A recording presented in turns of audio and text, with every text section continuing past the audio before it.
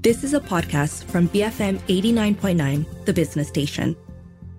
7:36 a.m. You're listening to The Morning Run with Shazana, Xiaoning and Philip. Now in half an hour, we have the Breakfast Grill. Who is in the hot seat today, Phil? In the hot seat is Kelly Kam. He is the CEO of Alliance Bank, took over the role September 2022.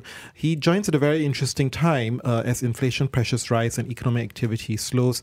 Malaysian banks will likely see a much more challenging 2023. So we ask him how is he going to navigate these challenges and particularly talk about his new strategy, Accelerate 8 2027.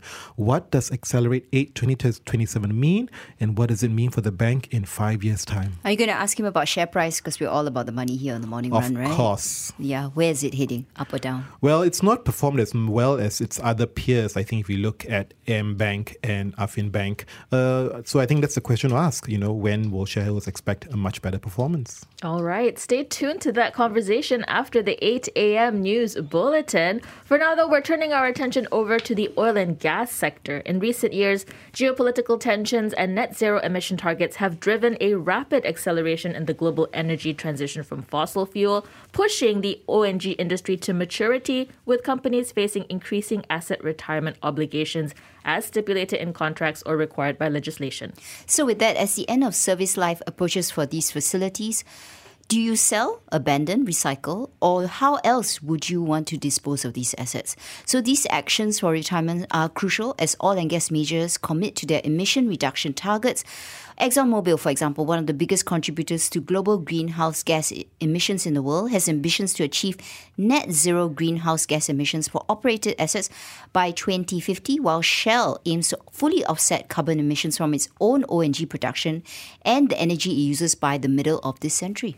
But what's the cost and how complicated is it to decommission oil and gas assets? That's the question we're asking this morning. And for some answers to this, we speak to William Atwell, Associate Director at Sustainable Fitch. William, good morning. Thank you very much for joining us. Now, is the industry ready for decommissioning of oil, and why is it so important?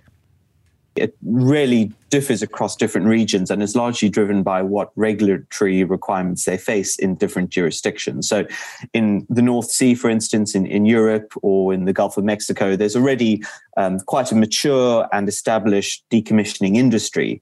So that is in a strong position to ramp up as we go forward. In other parts of the world, many jurisdictions and emerging markets, for instance, are just seeing their first decommissioning projects take off. So in those places, it's really more in its infancy.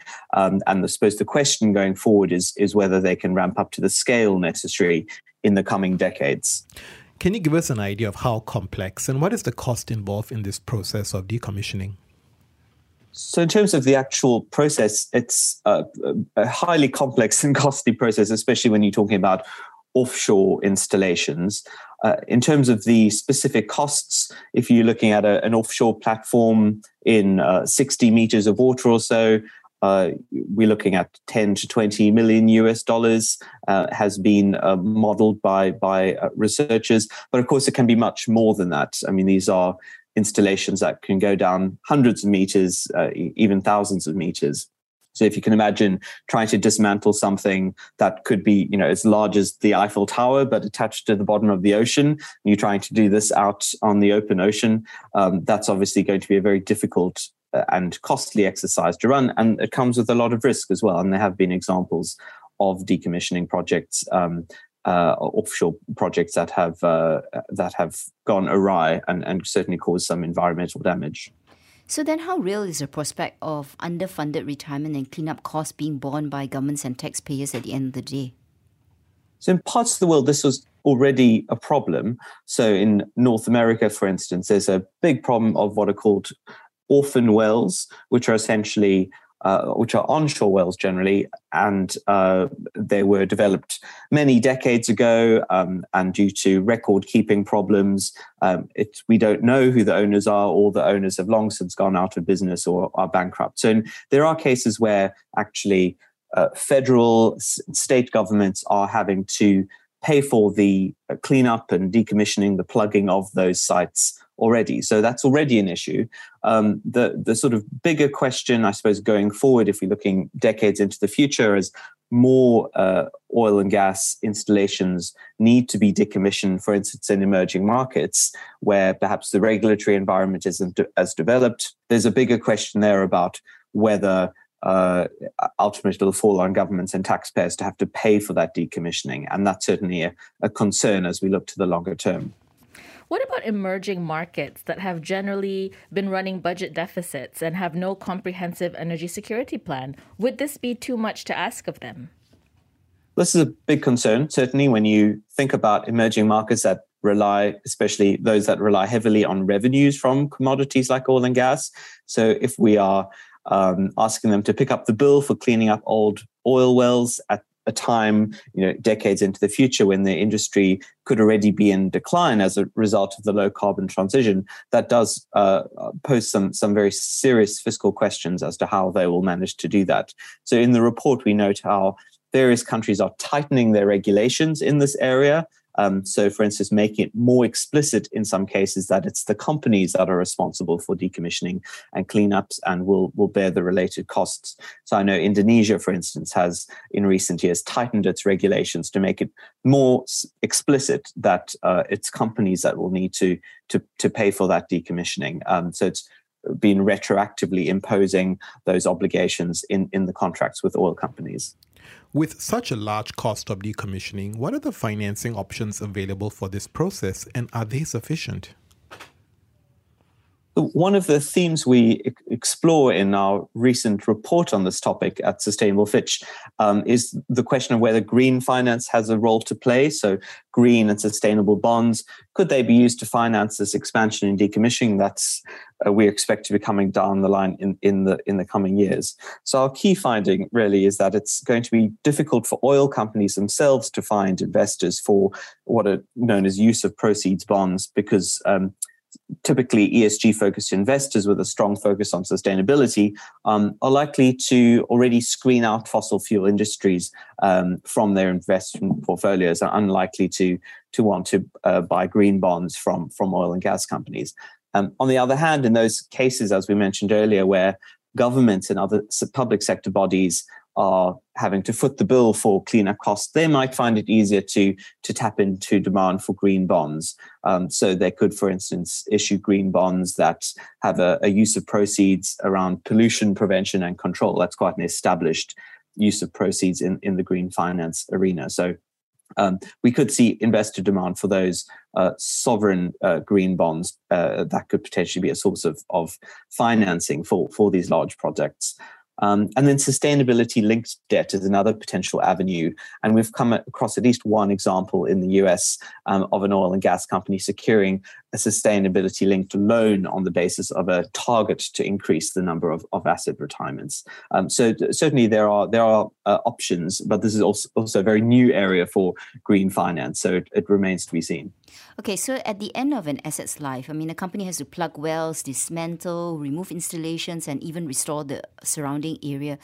So the question is, are there actually standardized regulations in place to ensure a smooth process and eventually that there are no abandoned sites? So they're not standardized across the world. Gulf of Mexico in North America, North Sea in Europe, where typically a lot of these projects are older and there's been a track record of decommissioning already. So in the North Sea, we have quite strict decommissioning regulations, but in other parts of the world, they're still being developed. ASEAN in Southeast Asia, there's the overarching guidelines are called the scope decommissioning guidelines, which the countries in the region follow. And then in Malaysia specifically, there are various different pieces of legislation that oil and gas companies need to comply with. So Petronas typically requires that its contracting parties have to comply with specific decommissioning regulations. And they need to submit a plan to Petronas, which they then need to implement and submit regular safety and environmental reports. There's a fairly developed regulatory environment in Malaysia, but in many other emerging markets, it's still very much at its early stages.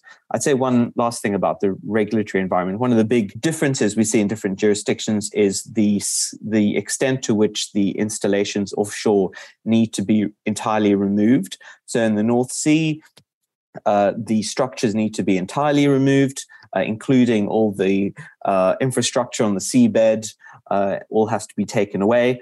Whereas in some other jurisdictions, including in Southeast Asia, some of those structures can remain on the seabed. And we've seen, and that's the case in the Gulf of Mexico as well. And we've seen some quite innovative environmental projects that can actually use these seabed structures in what are called rigs to reefs initiatives. So actually some of these installations, once they are properly cleaned and made safe, they can actually be quite good environmental habitats for fish and corals and other sea life. So those can be a solution, and actually that can reduce some of the costs when those kinds of rigs to reefs projects are delivered effectively.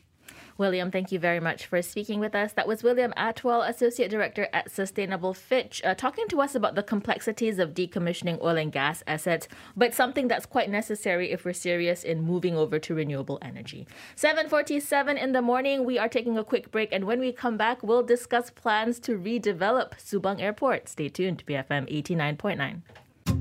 You have been listening to a podcast from BFM 89.9, the business station. For more stories of the same kind, download the BFM app.